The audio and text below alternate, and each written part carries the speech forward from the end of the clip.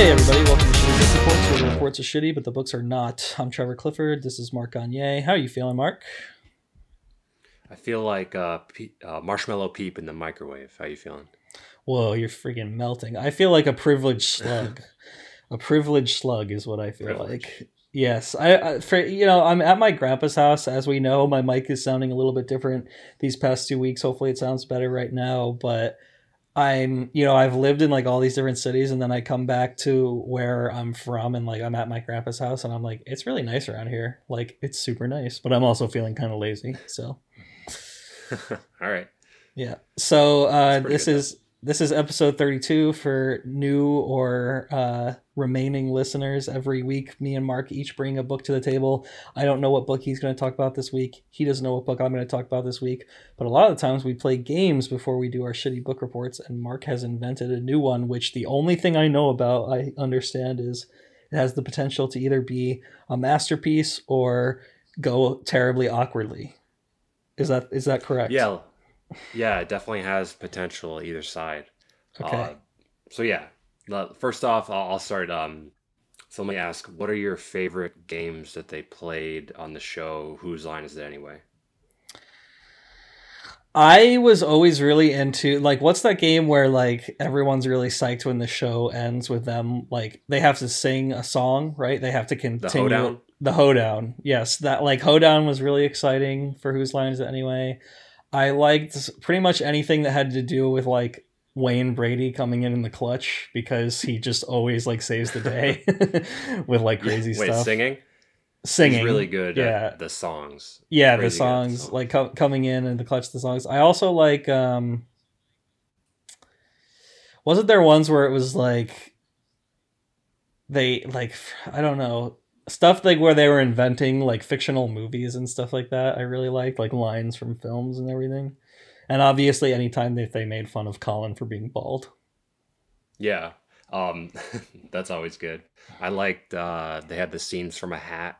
That was good because that was more free form, like Right. audience suggestions, and they would just, everyone would take their turn. They'd try to one up each other or make fun of each other and stuff. Mm-hmm. There was the green screen news reporter one where they always put something Right. like disgusting, yeah, Yeah. Right. Right. And behind then Colin. yeah, that was really good. Yeah, the Irish drinking song, which is pretty much the same as the hoedown. Same as the Uh, Hoedown. But is yeah, it? I there always was felt like when an episode closed without a Hoedown, I was always like a little bit let down. Yeah, when they would just be like, "You're gonna read the audience, or no, read the credits or something." Yeah. That was Yeah. always a thing they had to. Yeah, There was like an yeah. alternative like thing where it was like not the Hoedown. You're like, damn it. Yeah. Well, the winner wasn't it the winner, the fake winner of the show got to not do the hoedown. Yes. I think Yes. that was the thing because Ryan hated it. Ryan doesn't like the like songs and stuff. Um, so there was also, there was really good ones when they had like audience members participate. Like they would do the either the sound effects one where they Oh put their yeah, sound microphones. effects. Sound That was effects is always so good. good. Or the living scenery one where the people had to be like props. Right. Well, we should That also was good. mention.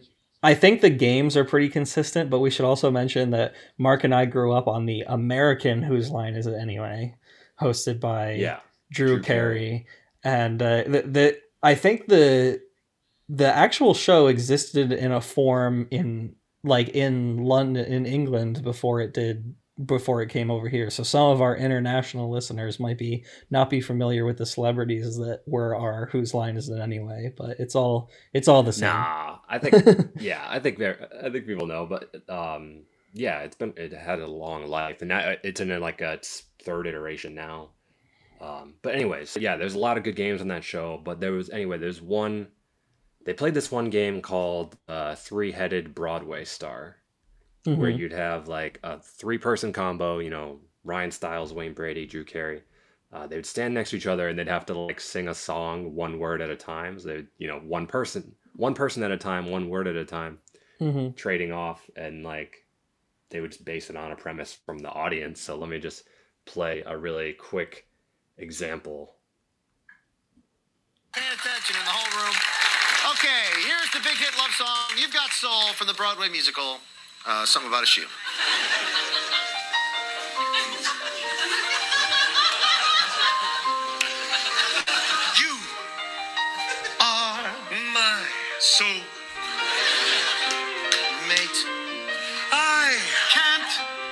hardly believe.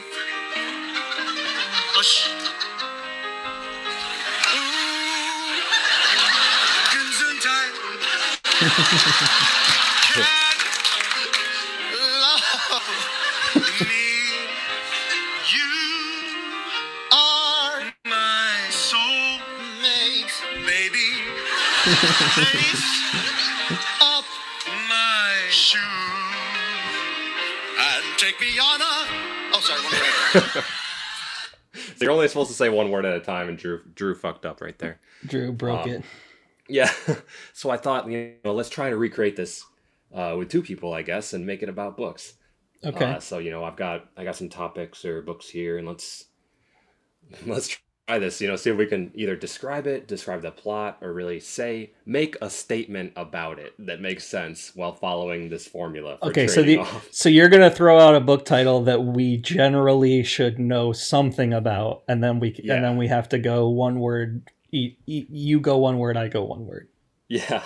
Okay. So this could be very difficult. Okay, let's do it.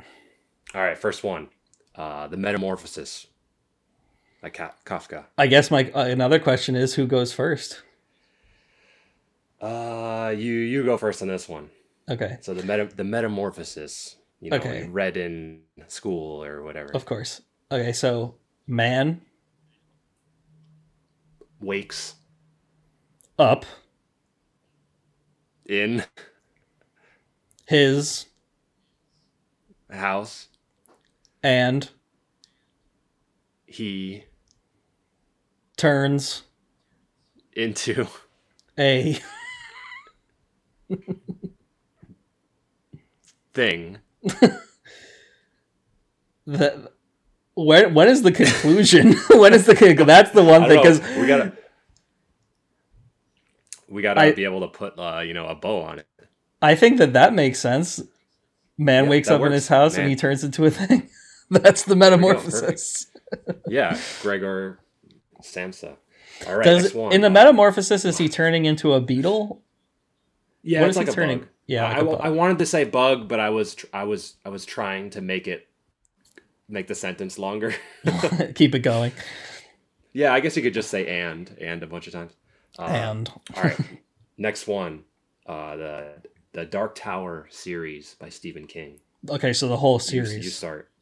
Okay. Actually, yeah. You start. I'll start. This book is really long and contains a large amount of epic characters. Hey, there you go. This book is long. This book is long and contains a large amount of epic characters. A horrible description of the Dark Tower, by the way. Yeah. All right. Let's do one more sentence on that one, because it's it's a whole 7-8 book series, whatever. Right. Okay. So I'll start out this one. Yeah. Roland and his travel is quartet one word or two words? Quartet. I'll say quartet. You could say quartet. Travel across space to accomplish the impossible. All right, that's better. That's pretty good. Roland and his quartet travel across space to accomplish the impossible. I keep like ending up in spots where I like just want to use like prepositions or whatever. Like I know you just want to say and to. Yeah. That's tough. All right, let's try The Catcher in the Rye. Ooh, The Catcher in the Rye. I'll start out this one. I think it might be good to start out with like a character's name, but Holden Caulfield is moody all the time. And Wants to save the youth from. themselves. There you go. There you go. That was a pretty good one. Yeah. All right. Next one. Calvin and Hobbes. Oh my Just god. in general. Just in general. Curveball. How can that be? How can that be summarized? I'll go first. Imaginary. Playfulness. Gives. Children. The. Confidence. To. Grow. All right. There you go. Imagine what did we say? Imaginary playfulness gives children the confidence to grow. Yeah. Calvin I think gets a little. Tackles some more serious stuff too. Well, I was going to say I think an addendum to that sentence could also be children and adults. Yeah. Because you like reread Calvin and Hobbes and you're like, what? Definitely. All right. Next one. The Iliad. Oh my god. The Iliad. Okay. Let's try it. I'll start out. All right. Whew. Just go general. Let's do it. Okay, I don't want to start out. I don't want to start out with a or the or whatever. So I'm going to start out with. I'm going to start out with a hero. Achilles. Travels. To. His. City. Because. King. I'll say 2 words because I remember this. King Agamemnon. Is Agamemnon? Yeah. Is. Cheating, but. Trying. To. Control. Everything. In Troy. Or something In like Troy. that. Yeah. I think that'd be interesting if we did like 2 words. Or, it could only be a prime number of words that you say or some shit like that. Two words might work. 2 words. I think the thing in Whose Line Is It Anyway, like that sets it off at its axis is because with between 2 people, one of us ends up being like, and the thing. Yeah, and, yeah. Next one, let's try 2. You have to do 2. Okay. Yeah. I guess that makes sense because they're doing the 3-headed Broadway star. So Right. like, even if it's like that, it's gonna shift to the next person. To the next person, right? Yeah. Yeah. Okay, I think we cracked it. Okay. So next one, I was gonna here's where I fucked with the formula. I said let's try a few that I haven't read. 2 books that you've covered on this podcast that I don't know. I only know what you've told me about it. Let's see if I can fill in the blanks. So the first one, Killing Commendatore. By Murakami. Okay. So this is gonna be hard. Okay. For me. An artist discovers that he doesn't fully understand who he is, but he paints gorgeous portraits of young. Since it's Murakami, I'll say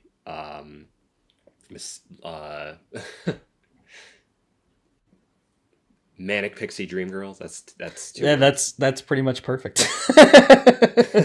That's pretty much perfect. Even though I would say the young girl that he's painting in Killing Commendatore, she's not really a Manic Pixie Dream Girl, but I think she would probably grow up to be one. Okay. So yeah, but that was pretty good. Better, yeah, 2 words. With 2 words. 2 words. All okay, right, next one. The Sparrow, Mary Doria Russell. Oh my god, what a crazy book. I actually, now that I'm back at my grandpa's house where a majority of my books are, I've been seeing that one on the shelf and just shivering. But Oh, you can restock. You can restock. oh, I am. I'm checking a bag back home with that's basically 90% books. Nice. Let's Your see. lending library. Yes, my lending library to myself.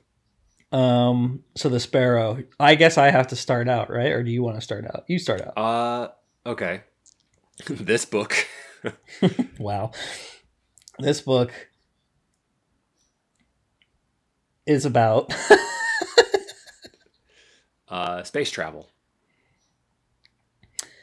and Jesuits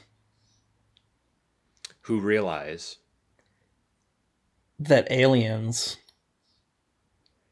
inhabited the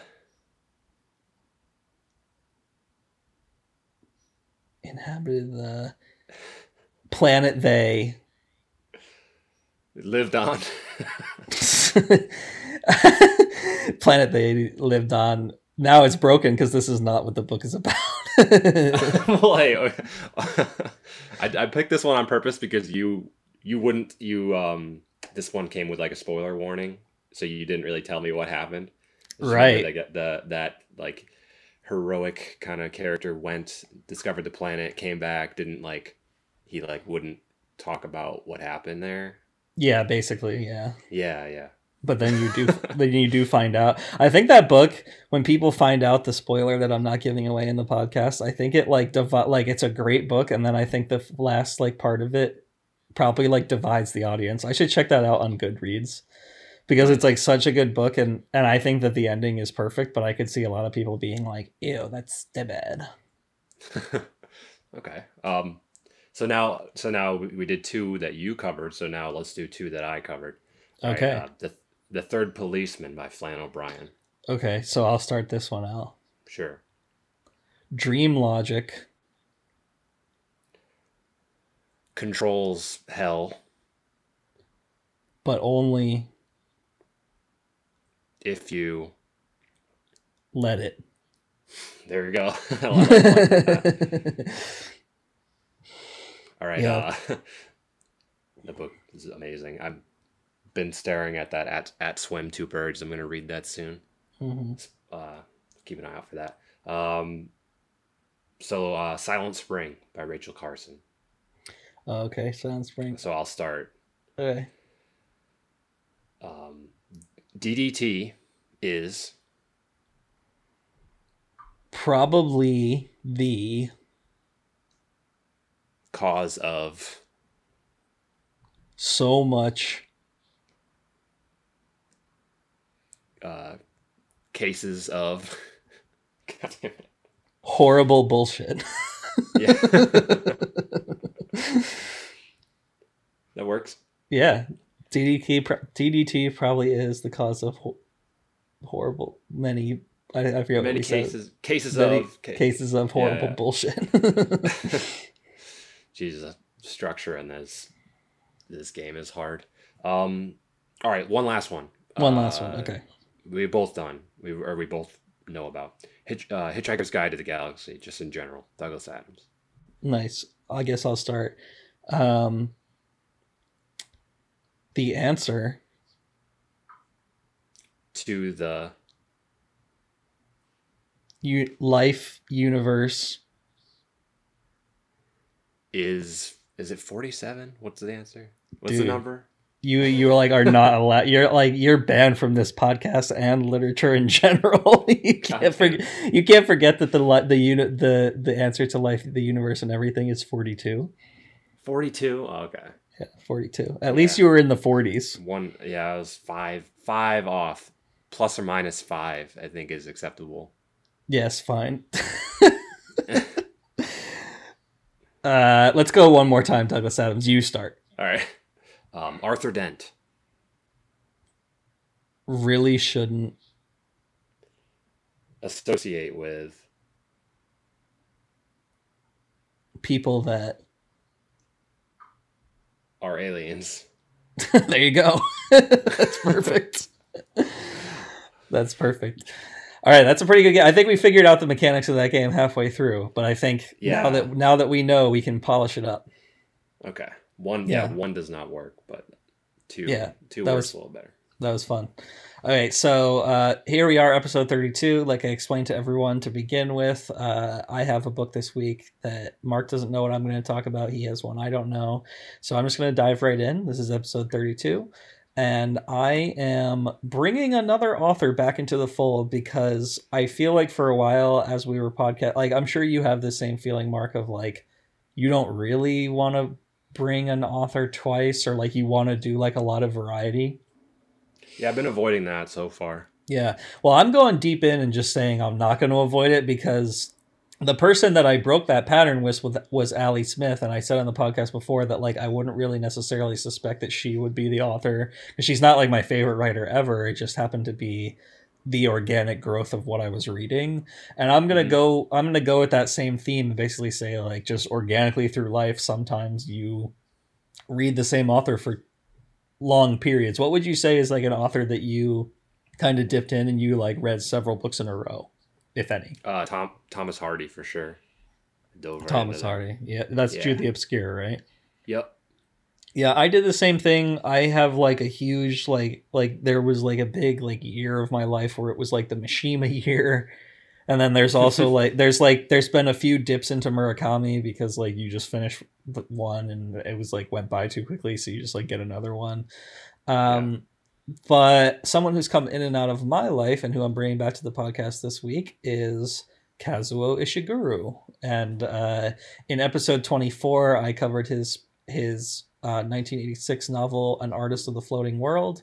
And today I'm covering 3 years later, the next book that he wrote right after that is year 1989, The Remains of the Day by Kazuo Ishiguro, 1989. Nice. This is the one you hear about all the time. This is the one. This is the famous one. So I'm not going to go too much into Ishiguro's biography. I think I went a little bit more into him in episode 24, but he is famously a Japanese novelist born and raised in the United Kingdom. So he was in a Japanese-speaking household, but living in the United Kingdom for most of his life.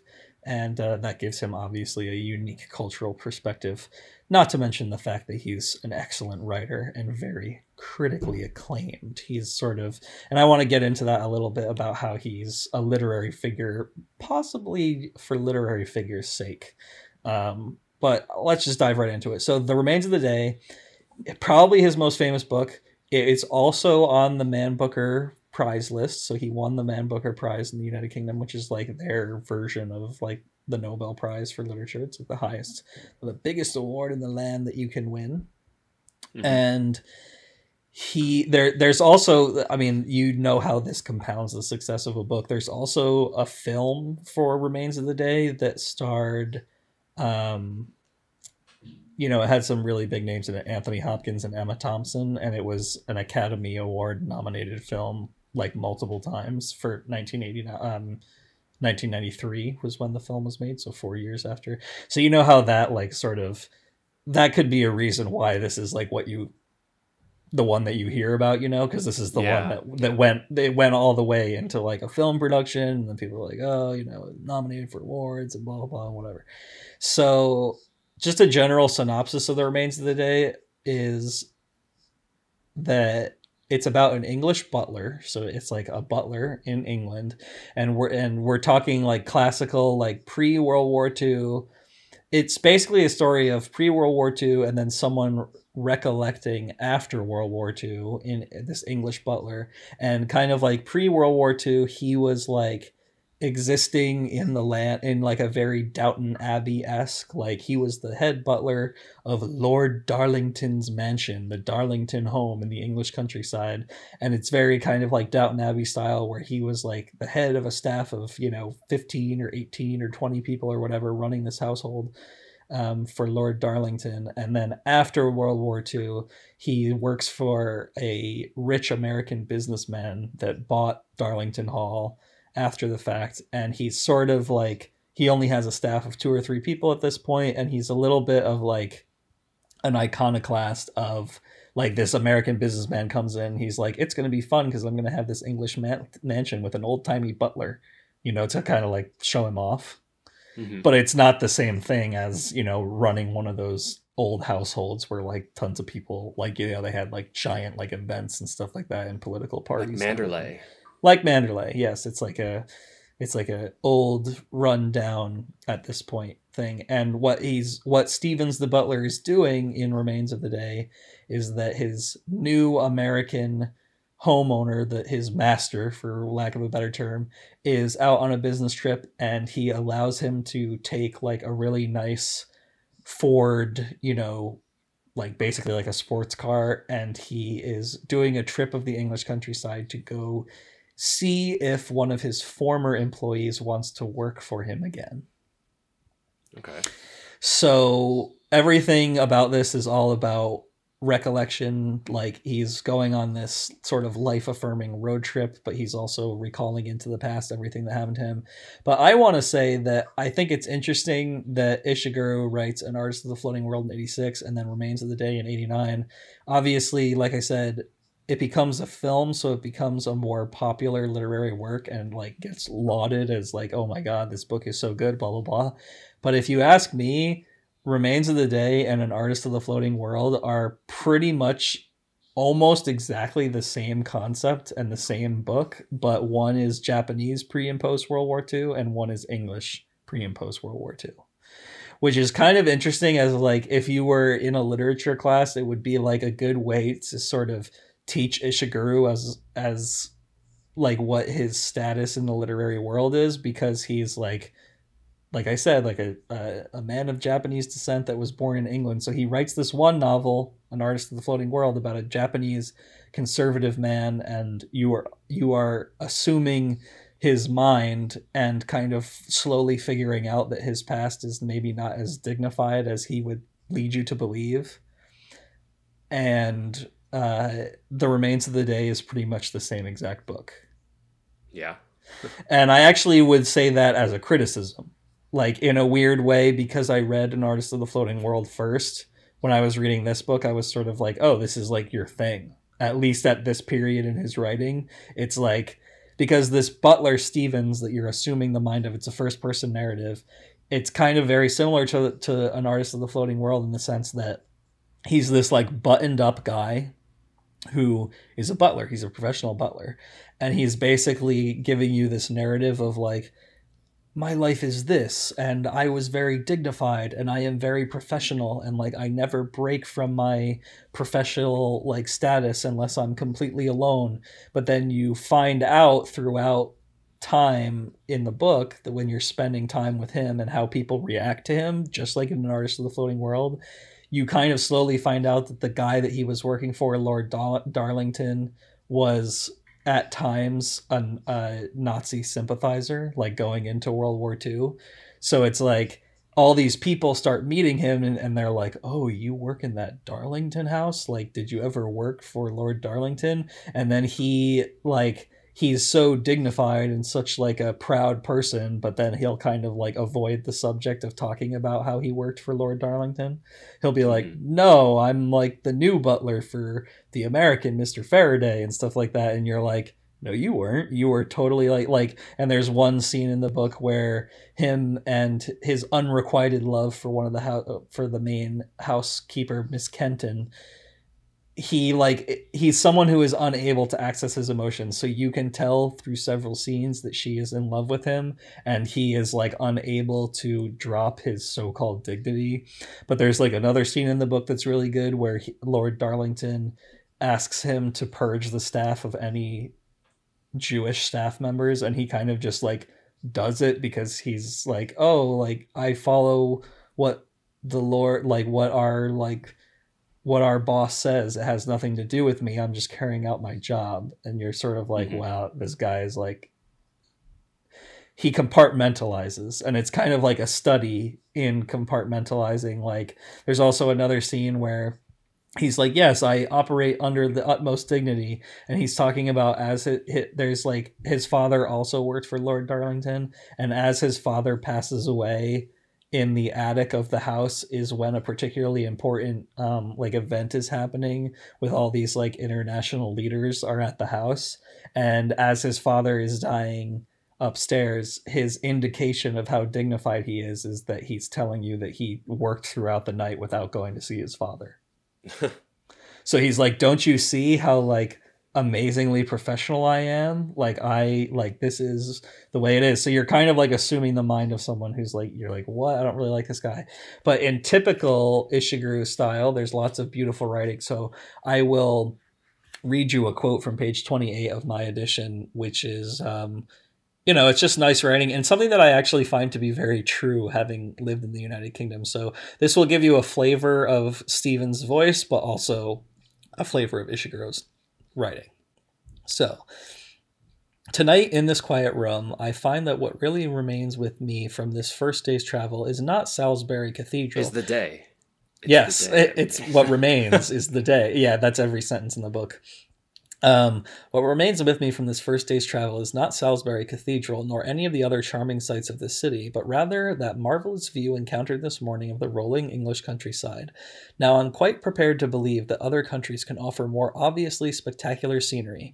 Indeed, I have seen encyclopedias in the National Geographic magazine breathtaking photographs of sights from various corners of the globe, magnificent canyons and waterfalls, raggedly beautiful mountains. It has never, of course, been my privilege to have seen such things at first hand, but I will nevertheless hazard this with some confidence. The English landscape at its finest, such as I saw it this morning, possesses a quality that the landscapes of other nations, however more superficially dramatic, inevitably fail to possess.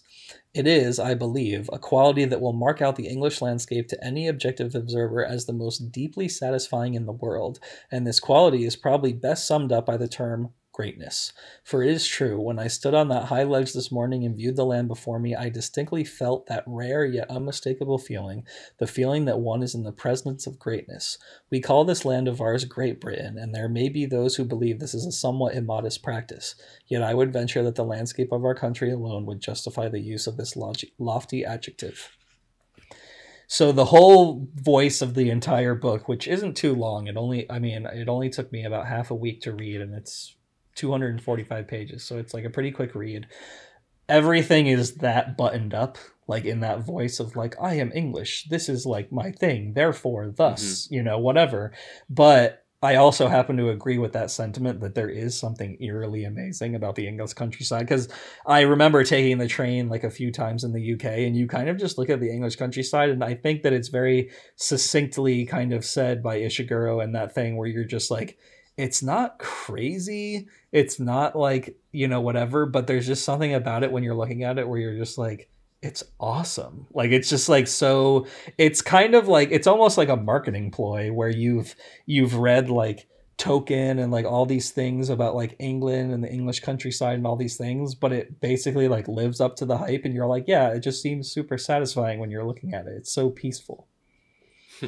It's just so like harmonious and just like, what? I mean, it's so like down to earth. Like if you look at like the Italian countryside, it's like a little bit, it's like, it's almost like the standard of what isn't exotic but is beautiful, kind of, for the Western world. Like it's not exotic, but it is like very comforting. It's like the comfort food of, that makes sense. It's the comfort food of landscapes. Let me put it that way. Got some water, trees. Yeah, it's just like, yeah, just like trees and hills. Different combinations of that. Yeah. Yeah, and you're just like, wow, it looks freaking great. Another really interesting thing that I discovered in researching for the podcast, this is like a little bit of a sidestep, but it goes into the next quote that I'm reading. There's something really amazing that the BBC does called the World Book Club, and I almost feel insulted that nobody in the UK like told me about the BBC World Book Club, because it's like such up my alley. But there is an interview that I will link on Twitter and everything that is Ishiguro. They do this thing called the BBC World Book Club that has some amazing authors on it. It's a really cool series, and it has, obviously, since it's the BBC, has a lot of big names like Margaret Atwood is on there, Nosgard, Don DeLillo, Arundhati Roy, who's like a famous Indian novelist in the UK, Ali Smith has been on there, Zadie Smith has been on there, Terry Pratchett. So obviously, like, the list goes on, but the format I find is like really awesome. Basically what they do is they have a book club meeting, and they must like try to find people that they know aren't going to be too scared to be outspoken, and they have a book club meeting where it's like Ishiguro is in the book club meeting about Remains of the Day. So it's like a maximum of like, it's like a handful of people. And in the episode with Ishiguro, it's like there's like these English people who are like, no, I didn't like that about the character, or like, or I didn't find that believable. And he's like, okay, well, let me like talk, yourself. like kind of defend yourself, but also just like he gives like really cool insights. Like something that he said on their podcast, which I thought was really cool, was that he basically said, the traits that I find in myself or that I find to be true in others that need to be exposed or discussed were what he's putting into these novels. So it's like there is like a tinge of like cruelty, or like being conservative, or being like, you want to acknowledge one thing about your emotions, but then when you end up doing is like shooting the other person down and stuff like that, and you don't really understand why. So like there's all that in The Remains of the Day and art, and also in the art and Artist of the Floating World. So I just found that really interesting, and it's a really good conversation. So I'll make sure to link that out for anyone who wants to read it. And that goes into the next quote that I wanted to read from the book, which gives you an insight into the Stevens character, but also what Ishiguro is analyzing here. I think it's a little bit like generational about like what is dignity. He also talks about that in the BBC World Book podcast. But I also felt a tinge of legitimacy for myself, because this was a quote that I underlined in my book as I was reading it this past week. And this is also a quote that Ishiguro reads during the book club. So I was like, oh, I honed in on the right thing, basically. That's actually really awesome. So here's what he says, and it's about half a page. So this is Stevens talking about dignity. And now let me posit this. Dignity has to do crucially with a butler's ability not to abandon the professional being he inhabits. Lesser butlers will abandon their profession, being for the private one, their lesser professional being for the private one at the least provocation. For such persons, being a butler is like playing some pantomime role. A small push, a slight stumble, and the facade will drop off to reveal the actor underneath.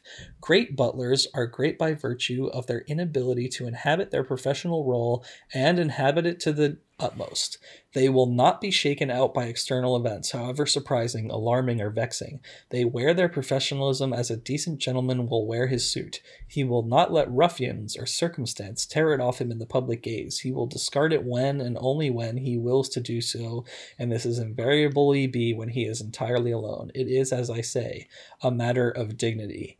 And this is like a good paragraph. This next paragraph reveals kind of the bias of Stevens, and also a little bit a tinge of his sort of ultra loyalty to a fault. So he says, it is sometimes said that butlers only truly exist in England. Other countries, whatever title is actually used, have only manservants. I tend to believe this is true. Continentals are unable to be butlers because they are as a breed incapable of the emotional restraint which only the English race are capable of.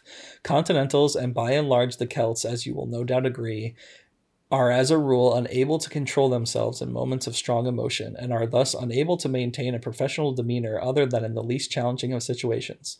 If I may return to my earlier metaphor, you will excuse my putting it so coarsely.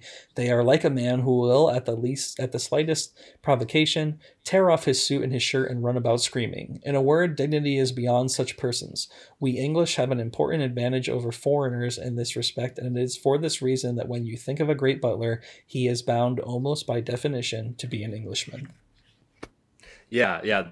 The English butler is such a good character, like archetype.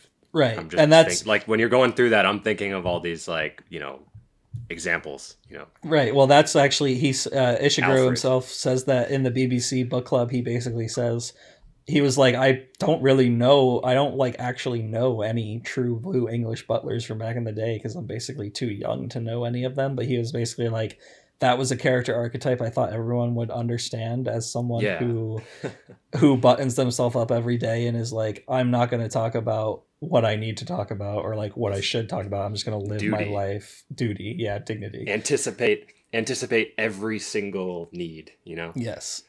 So to an extreme. I mean, it's another good Ishiguro book, but I also, in my closing arguments that lead up to my 1-star review, I will say that for me, it felt like a bit of a repeat where I was like, oh, like this is an Artist of the Floating World, but in like assuming a different culture. I don't think that that's a bad thing. I don't think it's a bad idea that Ishiguro kind of just had a theme for a little while, a theme that he's obviously broken up with since, because his book from 2005, Never Let Me Go, is nothing like that. But yeah, it almost felt like a companion piece, which I was like a little bit surprised. As I started to get into it, I was like, oh, this was his thing for a little while.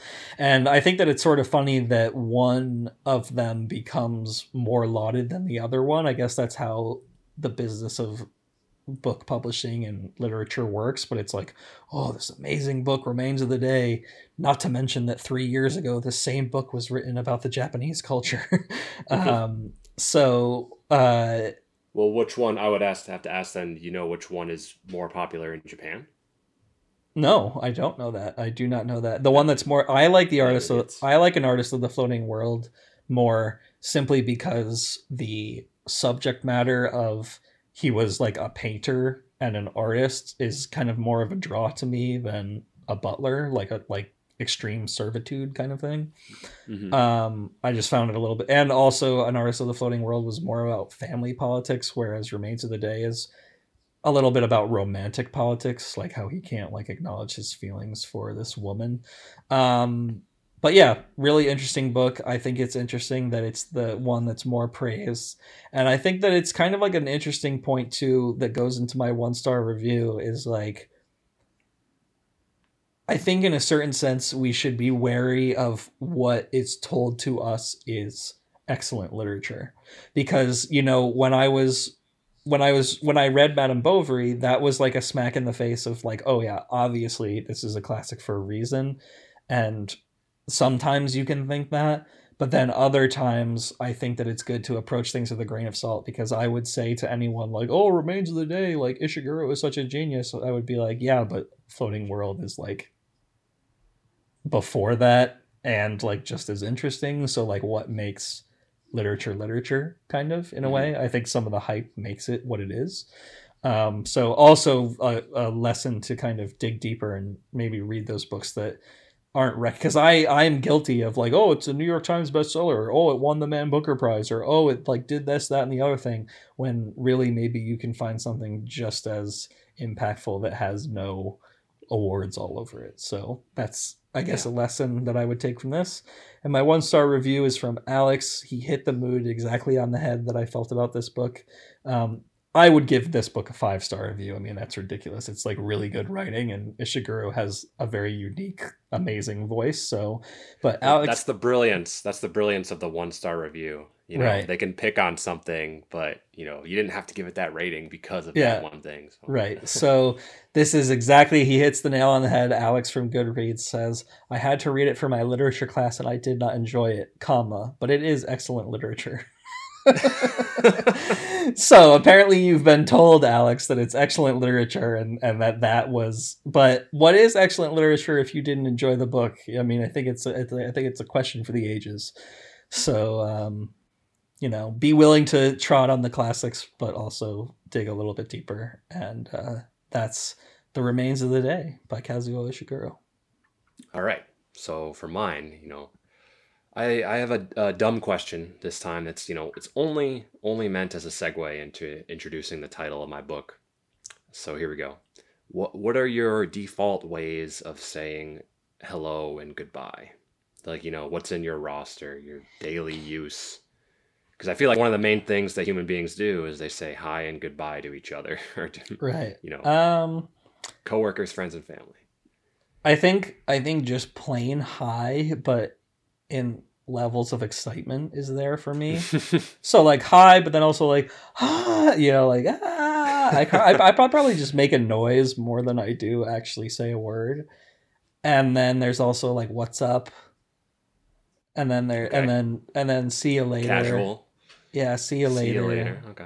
And then I'm one of those people that says like the wrong thing at the end of an interaction, like you like, too. Yeah, goodbye. And then like, yeah, you too. Yeah, like or like I'm literally not gonna see someone for like 6 months, and we both know that, and I'm like, see you soon. Yeah. Nice. Yeah, that happens a lot with me too. I figure that the two schools of thought for greetings and salutations are, this is to view it as something that's meaningful, even though it happens every day. So, you're going to keep it fresh and say something different, or you just, you could also just realize that it is something you do every day and just maybe modify it a little bit if it's a weekend or something. But mostly stick to stock sayings like you're a NPC from a video game or something. Correct. I'm definitely like a, just good morning or just morning sort of guy. If it's before noon, hi otherwise, or I'm definitely a have a good one on departing. Yeah, I'm definitely. I feel like I do. Guy. I think like I do have a good one with the older generation. Like if it's an older man, I'll be like, "Have a good one." Yeah, I can see that. Yeah, you change it up, depends on who you're talking to. But anyways, that was dumb. Ate up some time though, and so the book I have today is called "So Long, See You Tomorrow" Ooh, okay. by William Maxwell. And that title carries some significance in the story, and it's something I'll read from that in a little bit. And it's kind of that thing where I was kind of poking fun at it when you were talking about the remains of the day, where he's like, all that remains, and I was like, I was hoping for him to say like, they say the title. It's like in the movie where they say the title at a pivotal part. The remains of the day actually is in the book. It's towards the Okay. end, but it is Nice. actually in there. Yeah. So So Long, See You Tomorrow is in this book too. So William Maxwell, do you know about him? He was well known. He was most well known for being a fiction editor at the New Yorker. I don't know about him.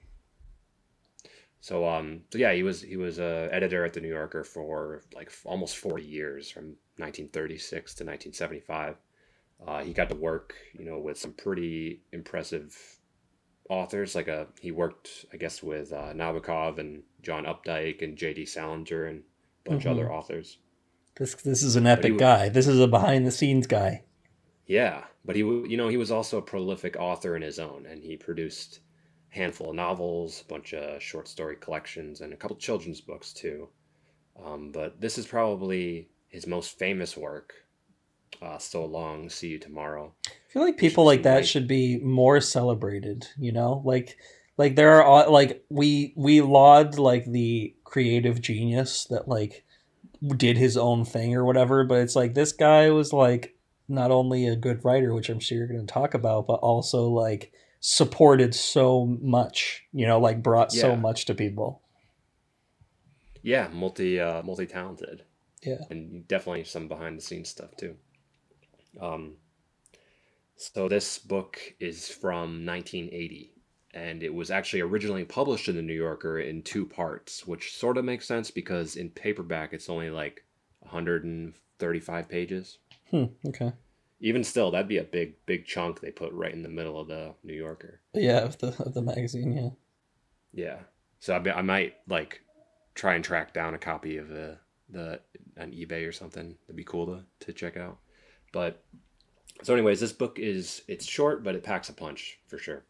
And Maxwell, he's really good at utilizing like a sort of simple prose to tell like multi-layered sort of story. So the basic premise here of this book, just in one sentence, is that there's an account of infidelity that happens in a rural Illinois town in the early 1920s, and this leads to a murder-suicide. So, we have a turn of the century setting, early 1920s. It's, they're still using horse carriages and all that. But the themes here are incredibly relatable. It could take place in any time. And, it's sort of centered around this murder-suicide, but it ends up being really about friendship and family dynamics and how memory affects things, and really just fundamental themes of humanity, which is a pretty familiar trait for a good work of fiction.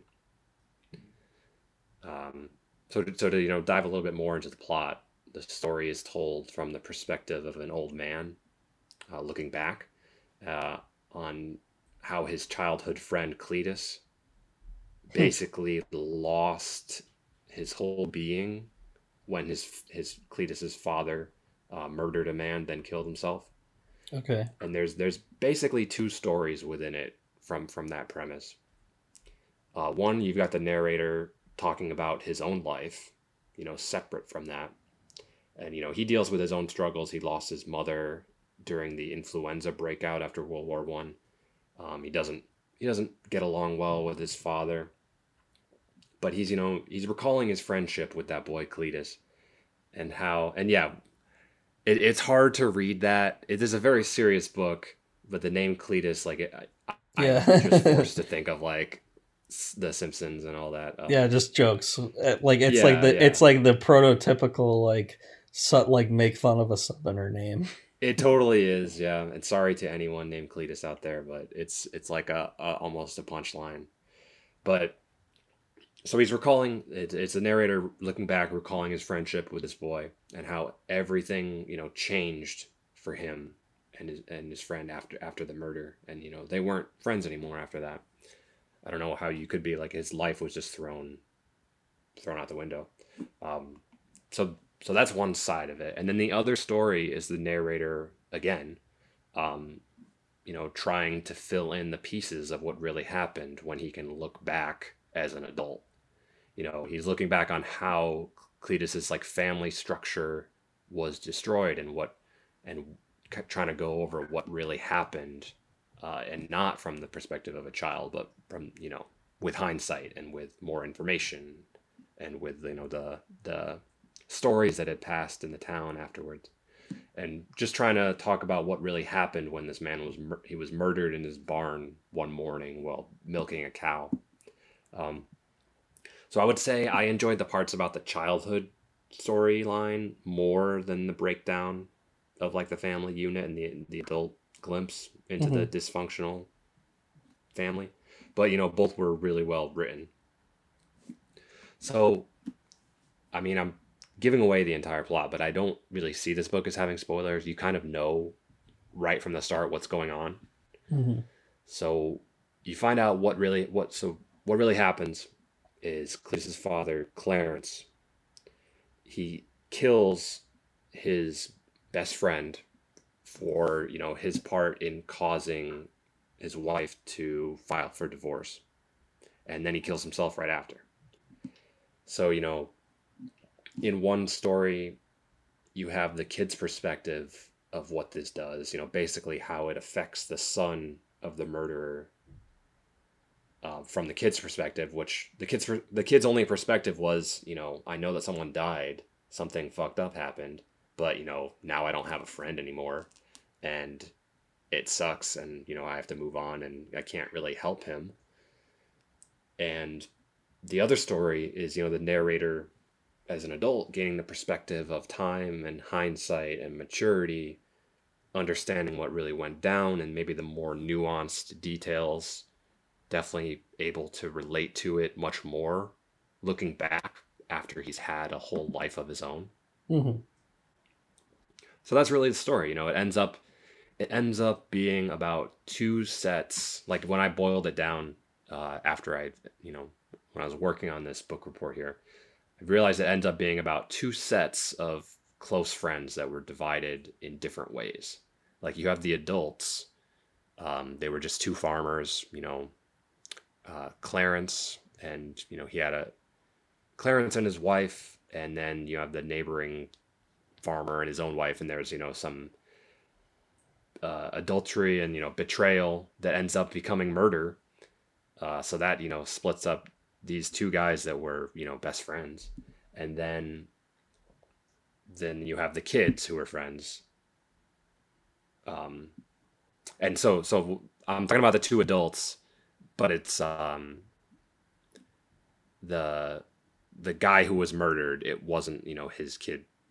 I'm sorry, I'm mixing things up. But so you have the two adult friends, and that gets destroyed. Then you have the kids who are friends, but they're just dealing with circumstances that are totally beyond their control. And what happened to them, what happened to their friendship, and the young boy's life was really not understood until much later in life. Right. It's like And it was like the narrator was like a witness to a tragedy that he's like just on the outside of. yeah, yeah. And you know, I've got to say that's what hits you the hardest. That's what hit me the hardest in reading this book.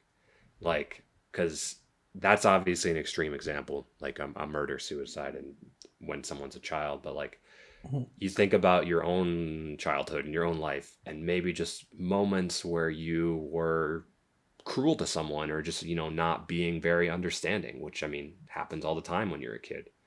And, you know, it's basically impossible for you to know the real circumstances or what was going on or the, you know, effect you might have had and all that sort of stuff.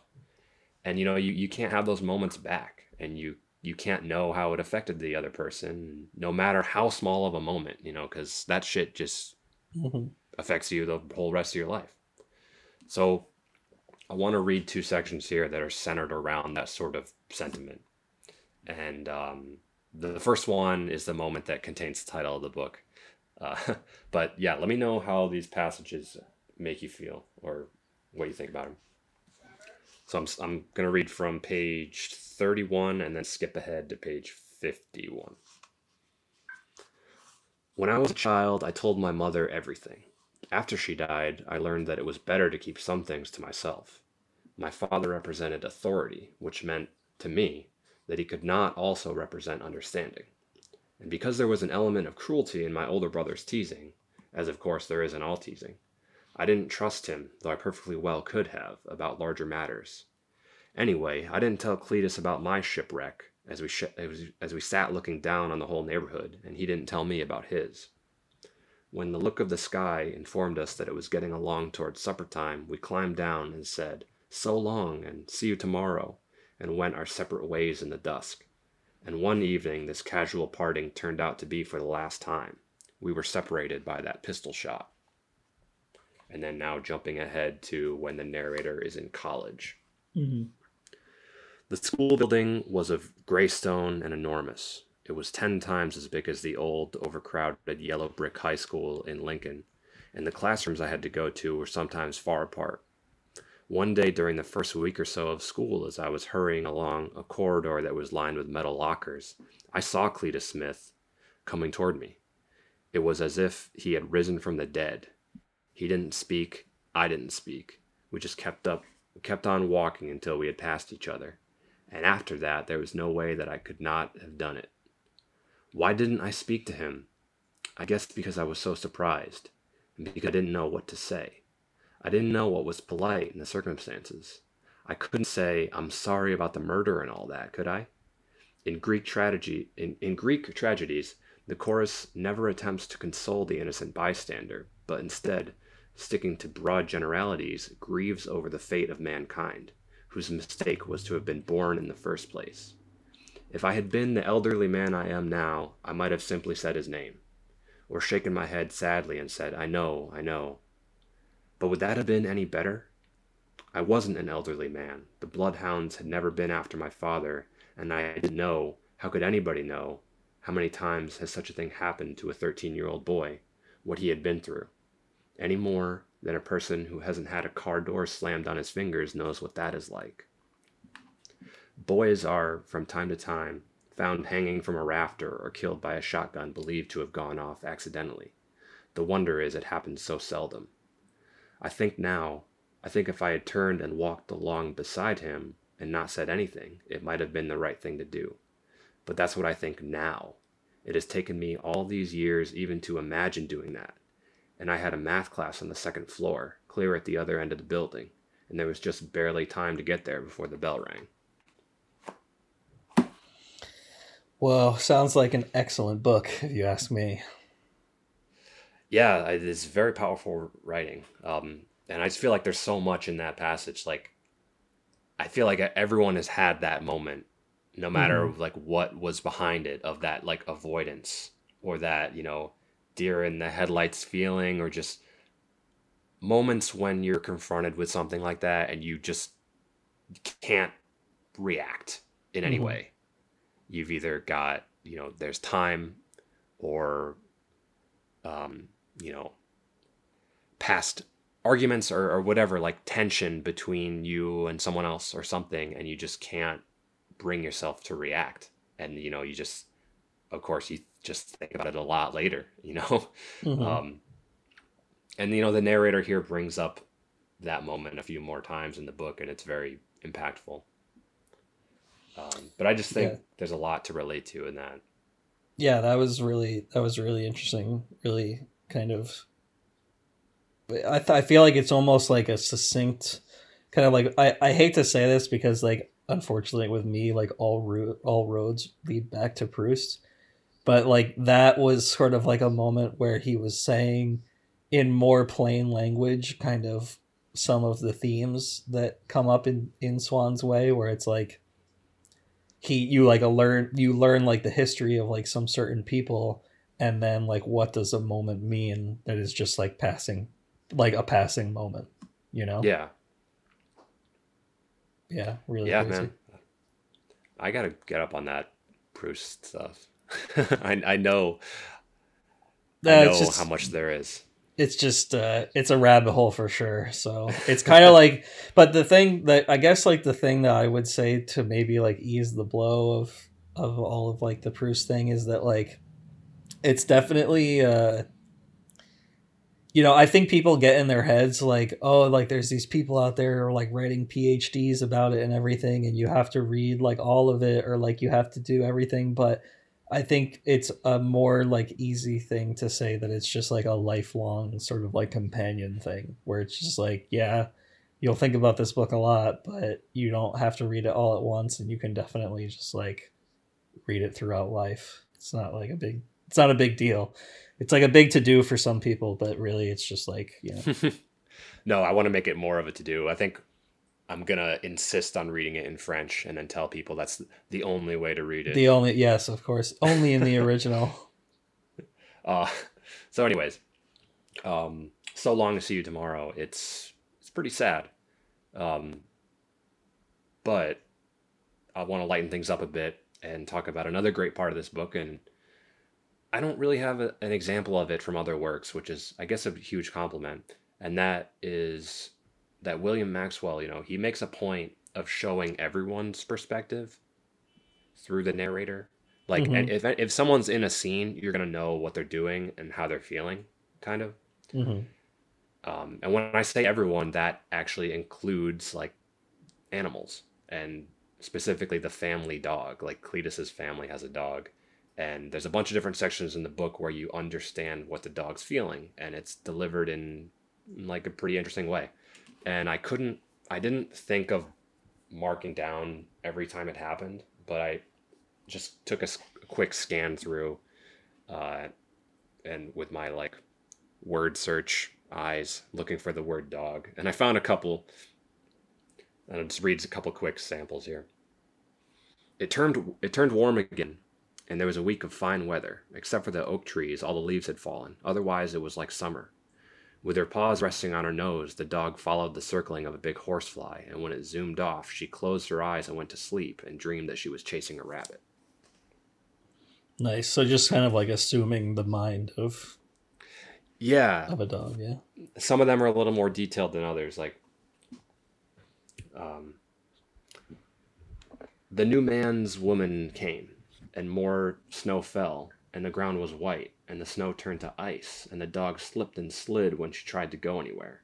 So she stayed in her house and slept. Sometimes she dreamed she was waiting at the mailbox for the boy to come riding up the road on his bicycle.